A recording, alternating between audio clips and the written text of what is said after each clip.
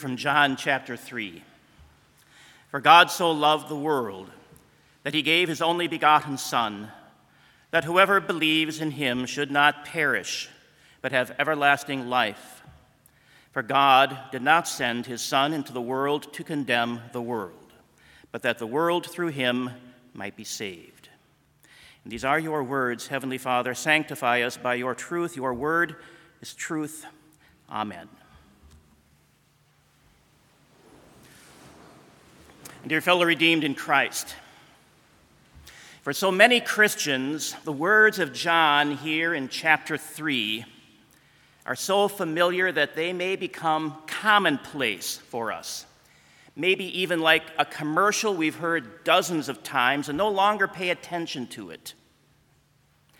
God keep that sort of familiarity far away from us. This text is God telling us of his intervention in this world's sinful slide into eternal destruction. It is God showing us what he has done so that the death we deserve, the condemnation that should be visited upon every one of us, is replaced. And replaced with what? With salvation and everlasting life. For those who hear these words of John 3:16 and 17 for the first time, there may be confusion or maybe disinterest. God loves the world. Well, so what? God doesn't condemn. So what? How does that include me? Why should I care about what God says here about his Son, about judgment, or about faith? The fact of God so loving this world so much, his Son will be given as a willing sacrifice for us, for this world, has little appeal if we don't know what should happen to each of us. It won't mean much for us, we who have heard these words dozens and dozens of times, if we don't keep a lively understanding of how we do not deserve the gift given here in John 3:16. It is too easy to become apathetic. For Christians, the whole life is one of repentance.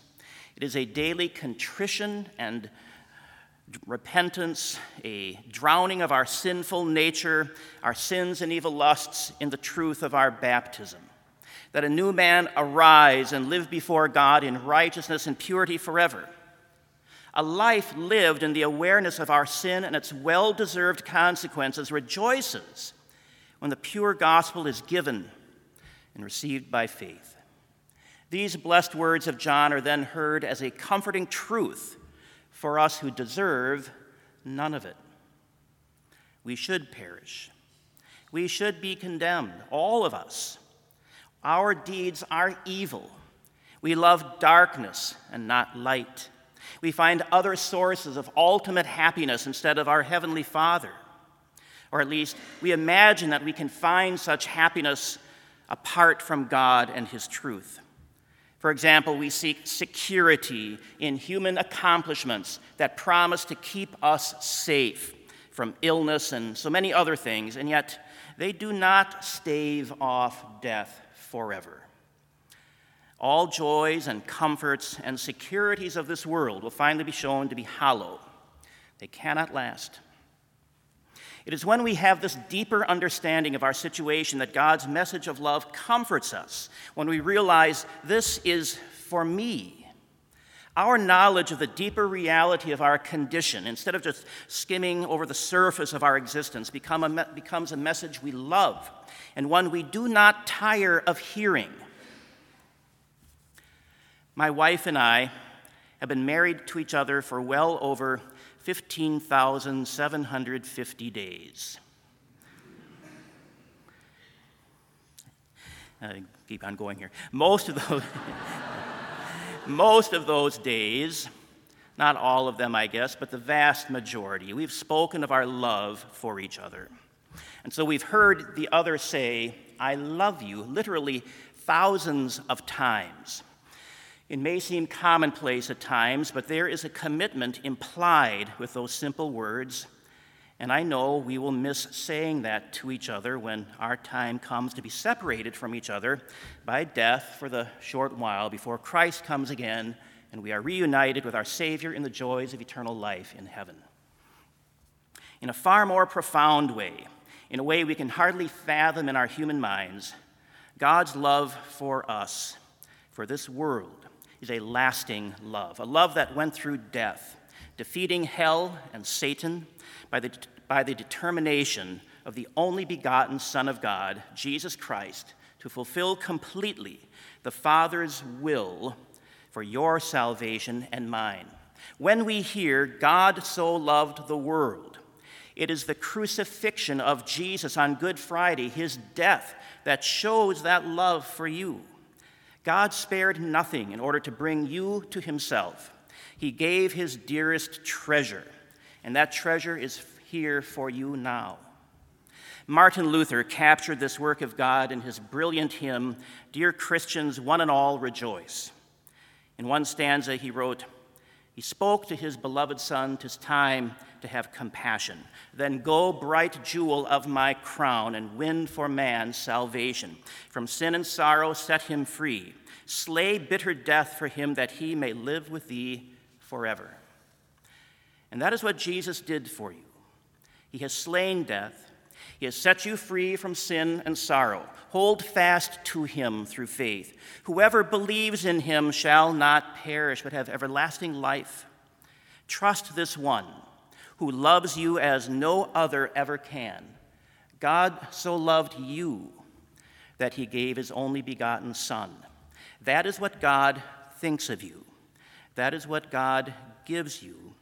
Believe him in Jesus' name. Amen. And glory be to the Father, and to the Son, and to the Holy Spirit, one God, now and forever. Amen. You may rise and let us join in our Lord's Prayer. Our Father, who art in heaven, hallowed be thy name. Thy kingdom come, thy will be done on earth as it is in heaven. Give us this day our daily bread, and forgive us our trespasses, as we forgive those who trespass against us. And lead us not into temptation, but deliver us from evil. For thine is the kingdom, and the power, and the glory, forever and ever. Amen.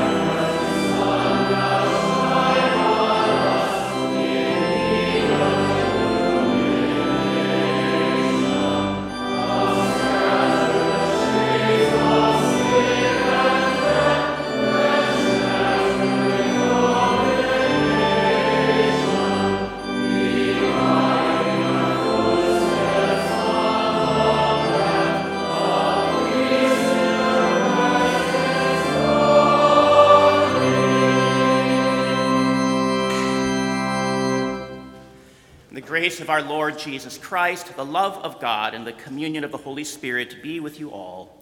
Amen.